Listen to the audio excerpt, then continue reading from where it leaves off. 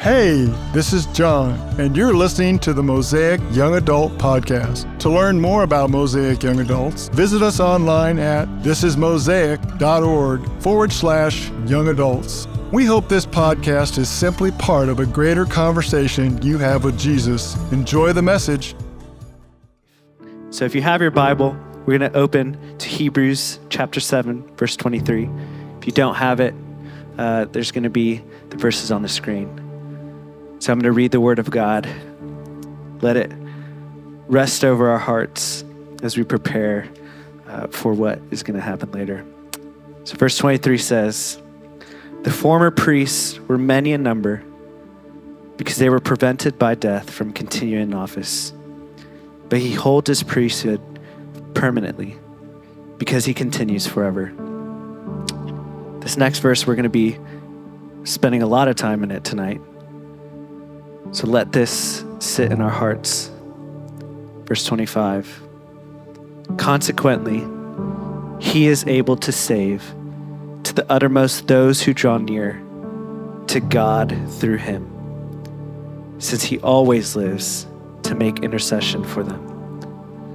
For it was indeed fitting that we should have such a high priest, holy, innocent, unstained, separated from sinners, and exalted above the heavens. He has no need, like those high priests, to offer sacrifices daily, first for his own sins and then for those of the people, since he did this once for all when he offered up himself. For the law appoints men in their weakness as high priests, but the word of the oath, which came later than the law, appoints a son who has been made perfect forever." This is the word of the Lord. What's up, everybody? How's everybody feeling tonight? Good to see y'all. My name is Kevin. I serve here at Mosaic as our pastor of biblical formation. I get to oversee our classes that happen during the week. I oversee things like membership, our deacon ministry, lots of fun, cool stuff to help facilitate the church being what it's supposed to be. I do so alongside Kelly Taylor. Raise your hand right there. Kelly Taylor's our direct women's formation. Awesome, my partner in crime. And so love serving here at Mosaic. And before I jump in, I need y'all's help with something. I had someone tried to add me on social media, and I have their picture that I'm going to show you in just a second. But I'm sure that I've seen them here at Young Adults, but I can't put my finger on who they are. So I need your help to identify who this person is. So you put up this picture for me. Do you guys recognize who that might be? I'm looking at him I know this dude from somewhere, but I can't put my finger on it.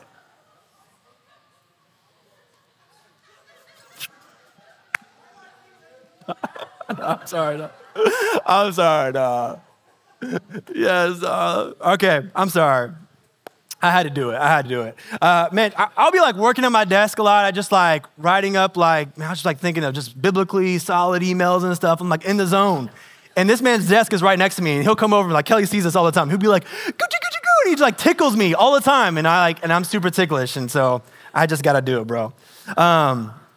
Hey, let's pray before we jump into this passage, man. I'm just as he's talking about remembering a truth, man. I think that this passage gifts all of us with a truth that leads us to respond with fresh praise. And I think this is a doctrine that we're going to consider tonight that maybe you haven't thought intentionally about before. Maybe you have, but if you haven't, man, so much goodness tonight. Before I pray, I felt led before I came up here just to ask the room if you would like to acknowledge by just raising your hand, because I just want your face to be hidden in my heart as I preach tonight. If you would say, "Hey, Kevin, I just want to acknowledge tonight," either one, I had a bad day today. I'm coming in tired, not really feeling like being here, or I'm just man, I'm in a difficult season. I'm in a heavy season. Would you raise your hand right now? Just being honest. Okay. Keep your hands up. Cool. Thank you. Let's pray.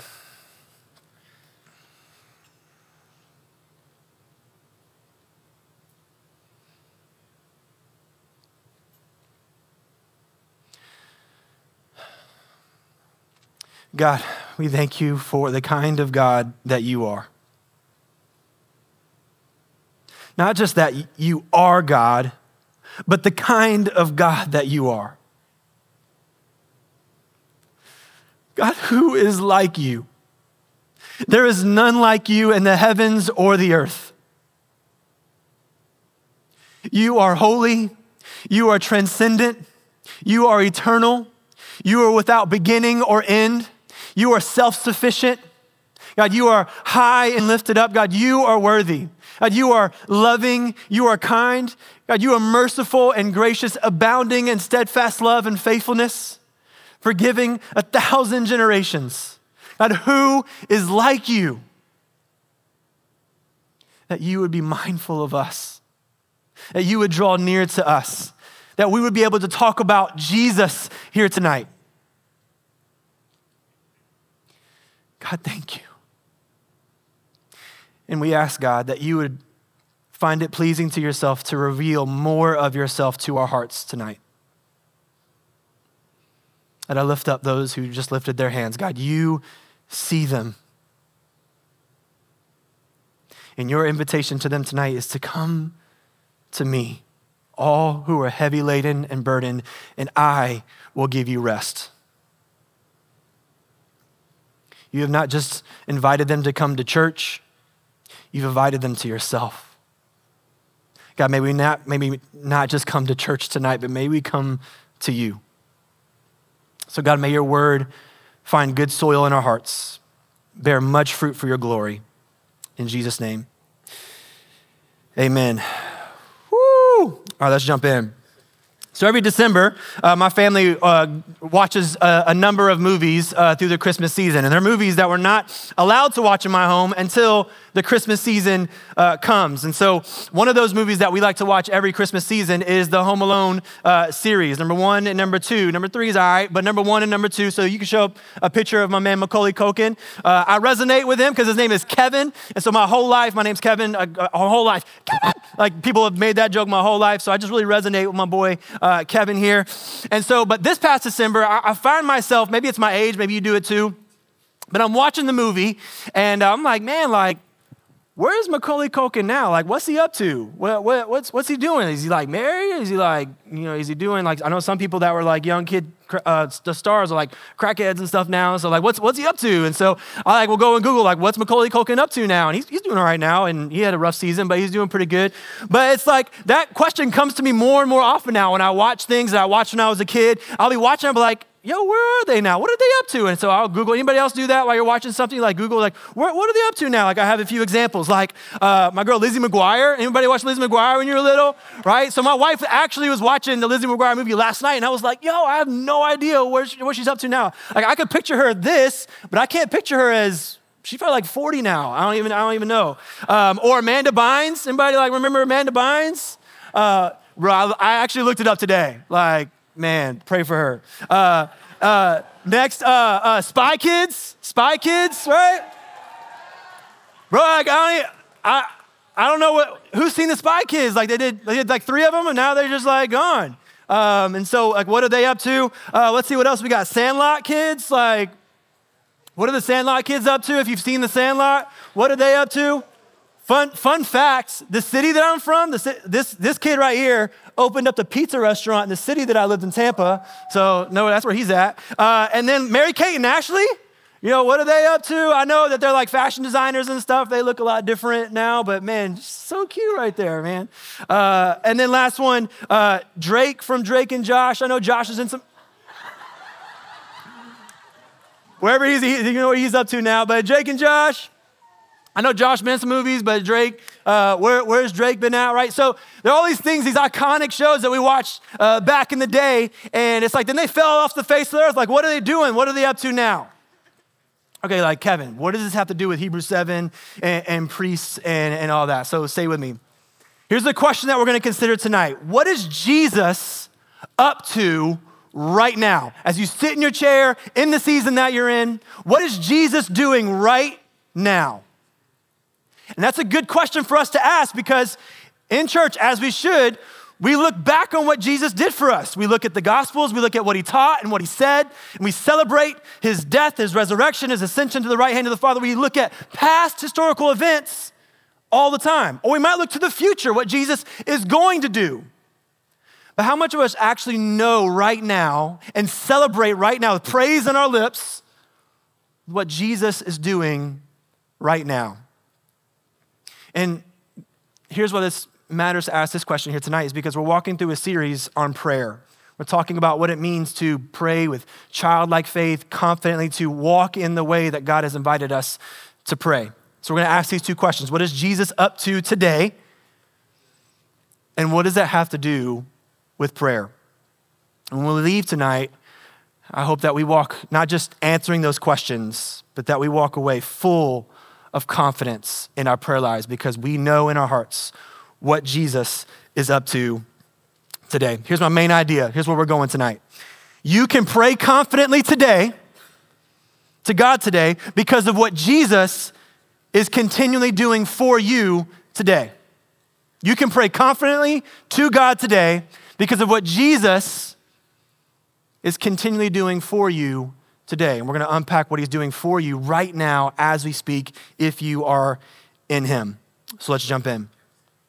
Now I'm going to spend my time unpacking verse 25, and it would be helpful to frame this verse in what book we're in, because we're not just like reading like a bunch of separated sayings, like we were reading a text that's in a whole letter that was written to a group of people. And so if you've been with us on Sundays, you have a little bit of heads up on what Hebrews is about. It's a letter written to Jewish Christians who are really familiar with the Old Testament, who are being persecuted, and now they're tempted to go back to their former ways because it's easier and it's what they're familiar with. It's what makes sense to them. And they're asking themselves, is Jesus worth it? Losing my family, losing my possessions. Is it worth running this race with endurance that's set before me? And what the author is writing is, yes, Jesus is worthy of it all. He is greater than the angels. He's greater than Moses. He's greater than all the old covenant. He is greater than all the former priests. He is greater than fill in the blank. And so in Hebrews chapter 5, he begins talking about the old priests in the Old Testament.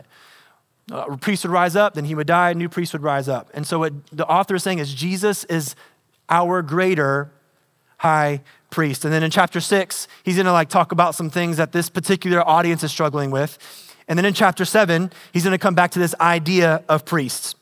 So let's talk about why this matters, because many of you, when you think priest, you think like rocking all black, got the little white thing right here, you know what I'm saying, like confessional. But that's not what the Bible is talking about when it's talking about priests, okay? So let's land here. This is why this matters to you. We all need a priest. You need a priest.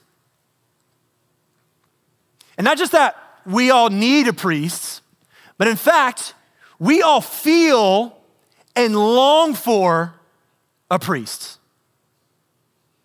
Everyone in this room, if you have a pulse, you feel a longing for a priest. Like Kevin, I'm all week, you know what I'm saying? I've been going about I haven't thought about a priest one time. What are you talking about? Let's unpack what I mean by that. So what is a priest? A priest is someone who mediates between humanity and God. It's a representative between humanity and God. It's the go-between person. Because here's the background of the reality of the world, is that the nature of God is that he is holy, he is pure, he is blameless, he is without stain. And our nature is sinful. Our nature is bent towards evil. I'm not going to spend too much on unpacking it, but if I could just take your thoughts, your thoughts that you have thought in the past week out of your head, and I could put them on this screen, and we could watch what you've thought this week, everybody in this room would run out in complete shame. Why?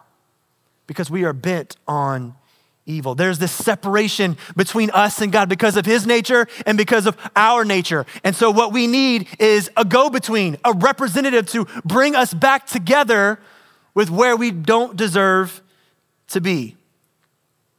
And not only do we need a priest, but we feel our need for a priest. And here's where we see this. This can be seen in our desire to prove ourselves and perform. See, what a priest does is a priest is a means of validation, a means of approval.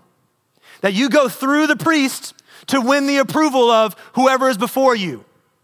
And there is a deep longing in everyone in here to be validated, to be approved of. And everyone in here seeks some kind of means for that approval. We may replace God. It may not be God's approval, but it's the approval of someone. You long to be looked at and invited in and loved and liked. Your greatest fear is rejection, is loneliness. All right, just one example, social media, right? I mean, social media has lots of good things, but social media is a kind of priest. It's a go-between. It's a means of putting yourself out there and welcoming validation and approval. There's a priestly element to something that we all turn to find validation and approval. And whatever that is for you is your functional priest. Everyone in this room has a functional priest, a means of seeking validation. And here's the good news. In our longing for a priest and feeling our need for validation and our wanting of a priest, we have one tonight. We have good news tonight that there is a priest who has won the approval that your heart was made for and longs for. His name is Jesus. And I'm gonna lift him up tonight and show that he is the greater high priest that you and I were made for and long for. You long for, whether you realize it or not, Jesus. Jesus is who you were made for. And that's what the author is holding up. Now, chapter 7 as a whole, I could jump into like the beginning of chapter 7, he's talking about Melchizedek, and this is what this means. Everyone in this room would probably walk out like too much, right? And so if you have questions about Melchizedek and you want to talk about the Old Testament and Genesis 14 and all that, and what does this mean? Man, I love Bible formation. That's my job. I love to sit and just talk doctrine and the Bible. Let's chop it up after this. But we're going to focus on verse 25 because all that it's building up to is, hey, this is what he's saying. Jesus is the true greater high priest. And then verse 25 is this anchor hinge verse that everything points to. And so we're going to focus together on verse 25 and how that affects our prayer life. So there's three things that we can pull out of verse 25 that I think sets a ground for what is Jesus doing today. So first thing is this in verse 25. Jesus is able. Jesus is able. Verse 25. Consequently, because he's a permanent priest that lives forever. Now, consequently, he is able. He is able. You know, me and you, we all the time face insurmountable odds. We face things that make us ask ourselves, man, can I really do this? Like, actually, just before this, coming up here, I was walking through the lobby and my man Caesar was like, yo, how you feeling? I was like, bro, I'm tired, bro. And just like asking myself, man, can I really do this? Like I got up, I was dumb decision, got up at 4:30 this morning to play basketball this morning. I'm tired. My body is feeling it. My body's upset right now. And I was like, yo, can I do this? My man Caesar prayed for me. He's a Christian. And it was really awesome. But man, all of us all the time face things that are like, yo, can I do this? Can I get through this? Am I able? Listen to me. Not so with Jesus. There is no insurmountable odds that Jesus faces where he asks himself, am I able? This is what the author gets at later on in verse 26, lifting him up. He is holy, meaning he is completely in a category of his own. He is set apart. There is none like him. And it's not even just like he's like completely different, but if I had a diamond, right, that was like one of a kind, right, super rare, exceedingly rare. It's not only rare, but it's what? It is super valuable because it's the only one of its kind. And so because it's exceedingly rare and in a category of its own, it's infinitely valuable. And that's what Jesus is holy. He is exceedingly rare. There's none like him, and he is therefore infinitely valuable. He is holy. He is innocent. There is no accusation that can stand before King Jesus. He has never failed, not one time. His words are true. He is innocent. He is unstained. He is separated from sinners. He stands in a category of his own, and he is exalted above the heavens. Where does Jesus dwell? Yes, like in the heavens. But listen, Jesus has to stoop down to enter the heavens. The heavens are below him. He is high and lifted up. The heavens are not on his level.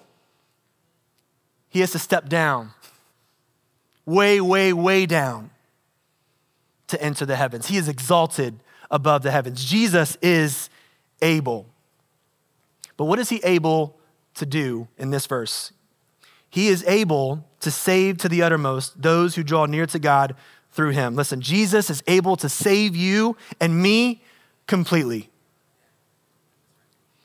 Jesus is able to save you and me completely. This is the entire story of the Bible. The entire story of the Bible is God rescuing sinners, God pursuing and coming after sinners when we least deserved it, when we failed him time and time again. He kept coming after us. The Bible is a story of salvation. Jesus came to save. How? The Bible says, to the uttermost. This word uttermost, it has two kind of visuals to it, or two concepts to it. One is quantitative, that he is able to save eternally, forever. When he saves someone, he is able to hold on to them forever. He who began a good work in you will bring it to completion at the day of Christ Jesus, Philippians 1:6. He will not fail in holding on to you forever. But there's also a qualitative sense, not just a quantitative sense. To the uttermost can mean fullness or completeness or exhaustive wholeness. He is able to save all of you. Those uttermost places in you, those dark places in you are what his grace is after. Those places that no one else knows about are the places where he loves you most. He knows you best and loves you most. And his grace is after all of those places. Jesus is able to save you to the uttermost. But who is saved? Who experiences this uttermost saving? It says, to those who draw near to God through Jesus. Listen, there is no place for coming to God in some general sense or even with sincerity. Jesus stands exclusively as the only one through whom we can come before God the Father. Jesus says in John 14:6, he didn't say, I am a way, I am a truth, a life. He said, I am the way, the truth, the life. Exclusive. There is no other way. There's no other way but through Jesus. And if you're trying to make yourself right with God or trying to manipulate God's favor or trying to work your way to get God to love you any other way, listen, life is not going to go very well for you. If you're trying to save yourself,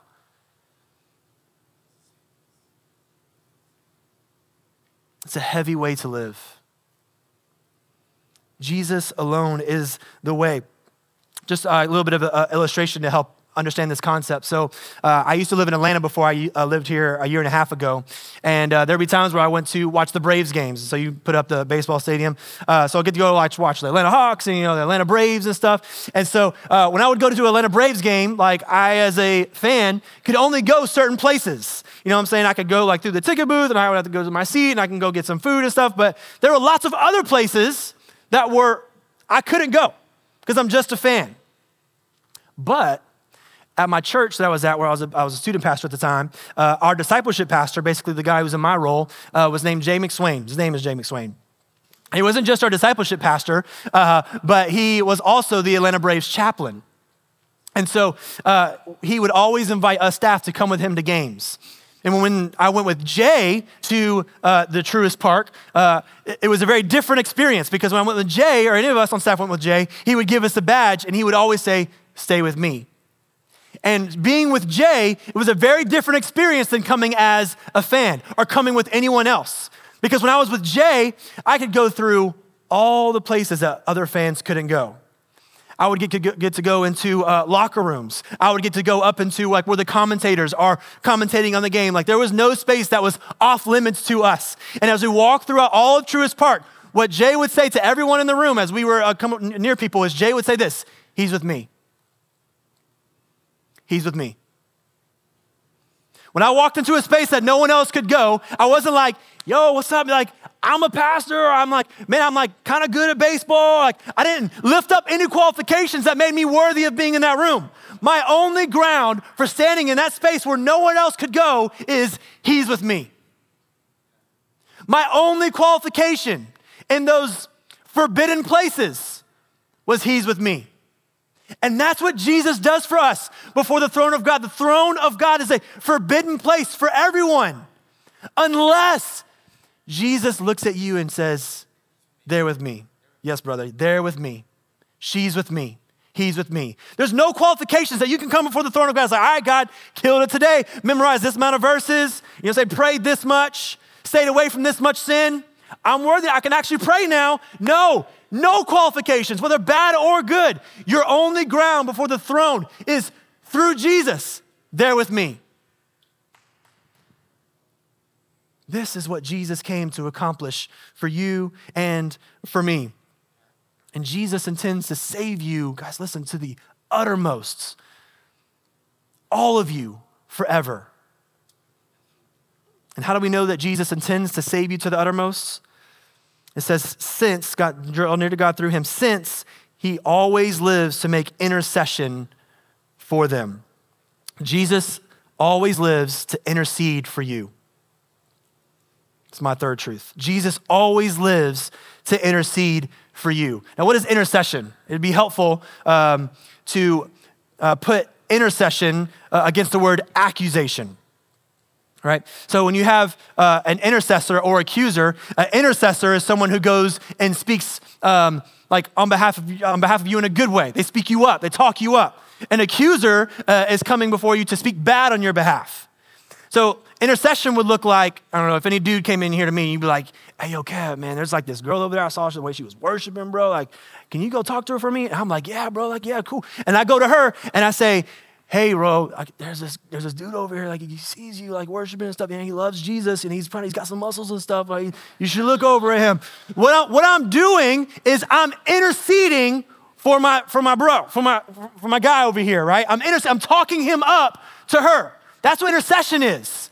Intercession is as I speak on behalf of the person to bring the other two together. That's what Jesus is doing for you guys. Listen, this is what he's doing right now for you. Listen, right now. This is what, like when my man Caesar was like inviting us, like lift up a truth, dwell on a truth that leads you to praise. It's Jesus, let's listen to this, own this right now. Jesus is talking to the Father right now with your name. Jesus right now is talking about you to his dad.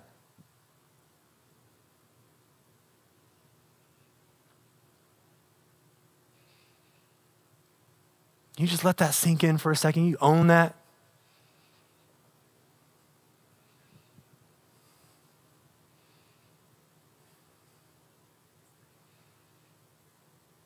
Jesus, the King of the heavens and the earth, he knows your name. And he loves to speak your name to his Father.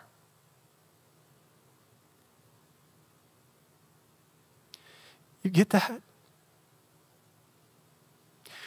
Last time you failed, when you were sinning, Jesus was interceding for you with your name.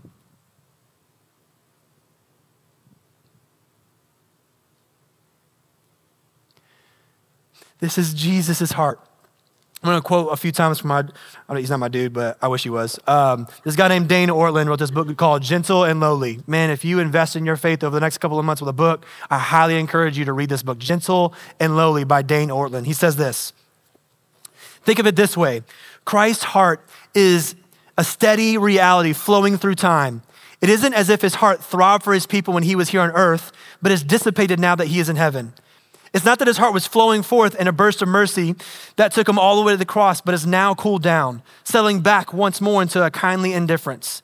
His heart is as drawn to his people now as ever it was in his incarnate state. And the present manifestation of his heart for his people is his constant interceding on their behalf. Guys, listen, yes, Jesus accomplished much as a historical event that we should look back on, that we should trust in and celebrate and sing about. There are things that Jesus is going to do that we should look forward to and celebrate. But guys, listen, right now, there is a present reality right now that we can lift God up about, that we can respond and praise about. Jesus is interceding for you right now. He's not accusing you. He's talking you up before his Father. Now, there's a tension here, a question that I asked. I was like, why does Jesus have to intercede for me? Like, why does Jesus have to talk me up before the Father? You know what I'm saying? Like, if I go to that girl and I'm like, I have to get her to like the dude, you know what I'm saying? Like, does Jesus have to get the Father to love us? Is the Father indifferent towards us that Jesus has to continually remind, hey, like, you should keep loving them. I know they're a little rough, you know what I'm saying? I know they keep like messing up, but keep going. You can love them. They'll get there. Like, why does Jesus have to intercede for us?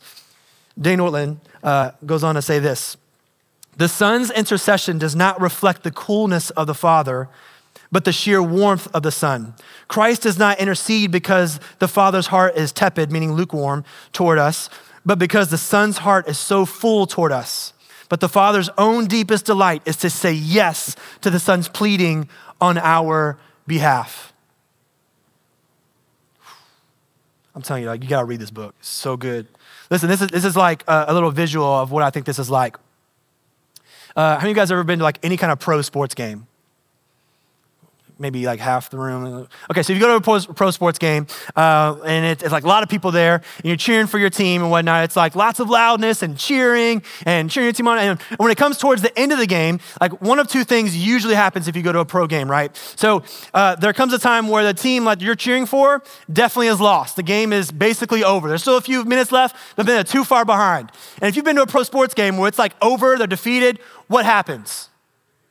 Everyone starts bouncing, right? I'm usually like, I pay like some good money for my seat. I ain't going over, but everyone's like going, they're trying to get out of the parking lot, trying to get out of there. Everyone's like leaving because the game's over. Cheering is done. The stadium's pretty quiet. Like it's this dead feeling. But listen, if your team is even 20, like just like killing it, like they're bound to win. No one's leaving. Everyone continues to cheer. There's this excitement. There's this celebration. There's this continual talk to one another about what's going on. There's this enjoyment about what's going on. Guys, listen, that is what Jesus is doing.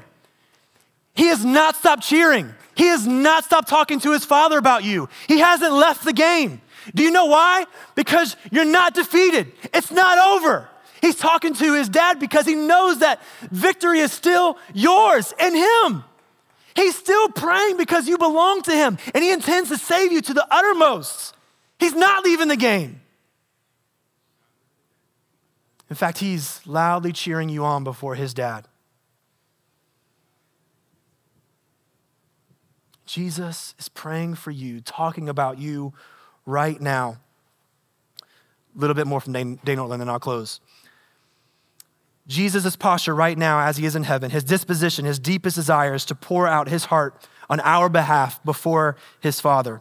The intercession of Christ is his heart connecting our heart to the Father's heart. And he goes on to say this, if you are in Christ, you have an intercessor, a present day, right now, guys, mediator, one who is happily celebrating with his Father the abundant reason for both to embrace you into their deepest heart. Guys, listen to this. Our sinning goes to the uttermost, but his saving grace goes to the uttermost. And his saving always, always, always, always outpaces and overwhelms our sinning because he always lives to intercede for us. Amen, Dane Ortlund. So good. his saving will always outpace your sinning. And therefore, he keeps interceding. So what does this have to do with prayer? All right, Kevin, I know Jesus is praying, but what does this have to do with my praying? Just two quick things as to how this relates to prayer. First is this. Even when you're not praying, Jesus is.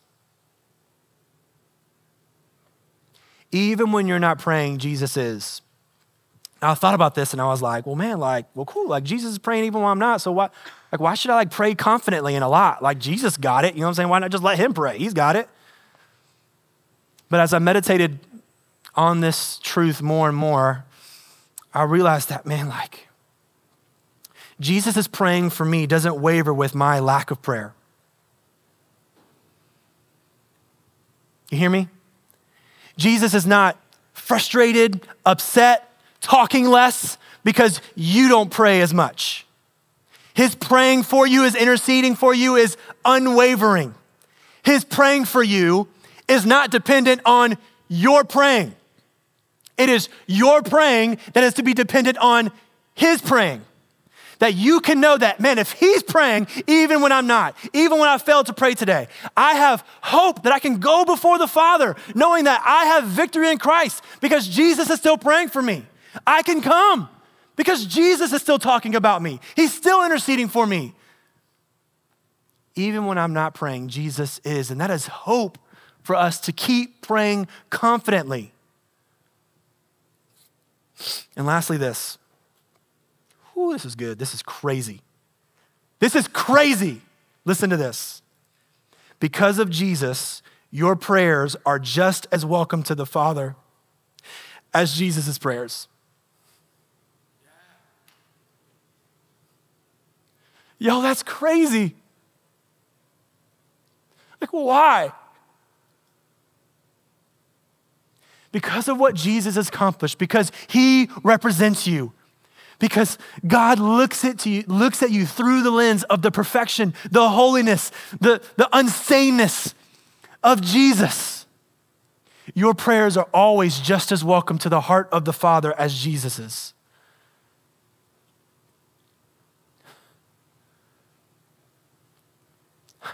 What more confident ground do we have to pray, to talk to God?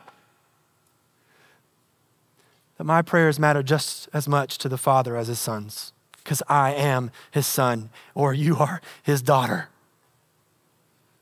Closing illustration, and then I'm done. Last week, this is a concept that Tim Keller helped me understand, and I'll give you a visual that unpacks it.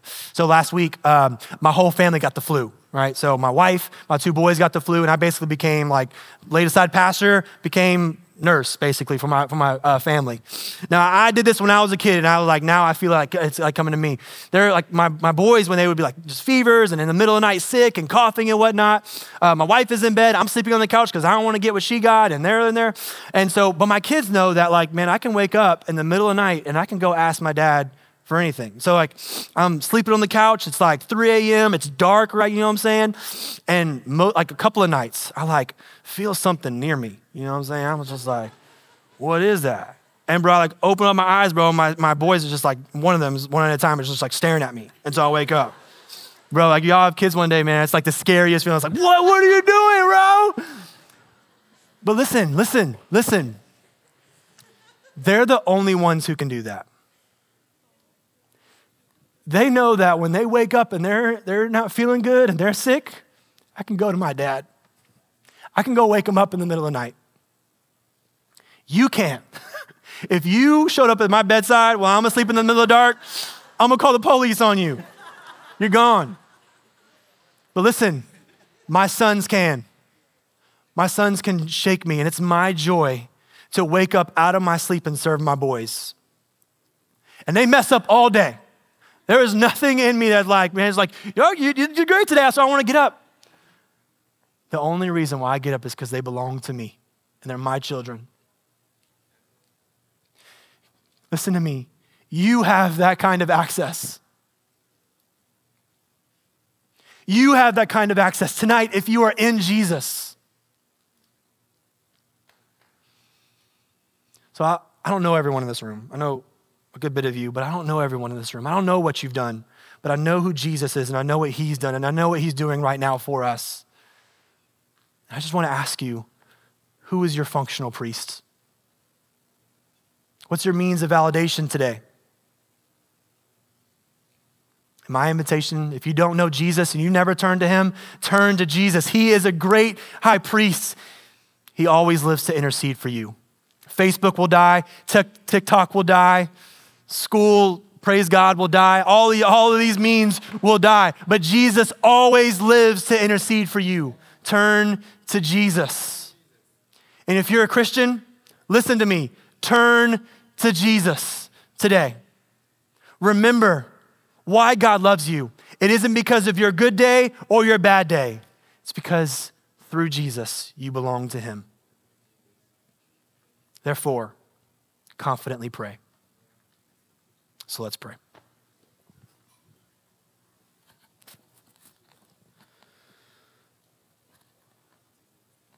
Oh, man. God, I just thank you so much for these realities that we've unpacked together tonight.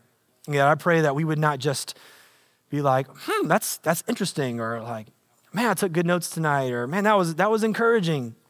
Man, God, wreck our hearts, change us by your Spirit.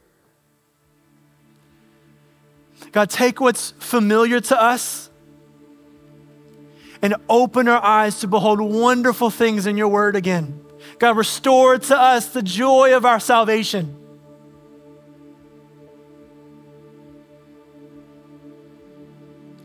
And God, we quiet ourselves. We be still now to know that you are God. And we remember right now that Jesus is talking to you about us.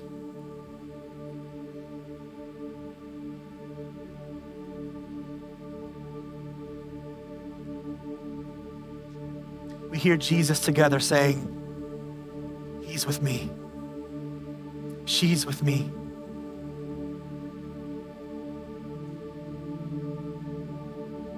Oh God, thank you for what you have done for us through Jesus. We say with Peter in John chapter 6, where else can we go? He alone holds the words of eternal life.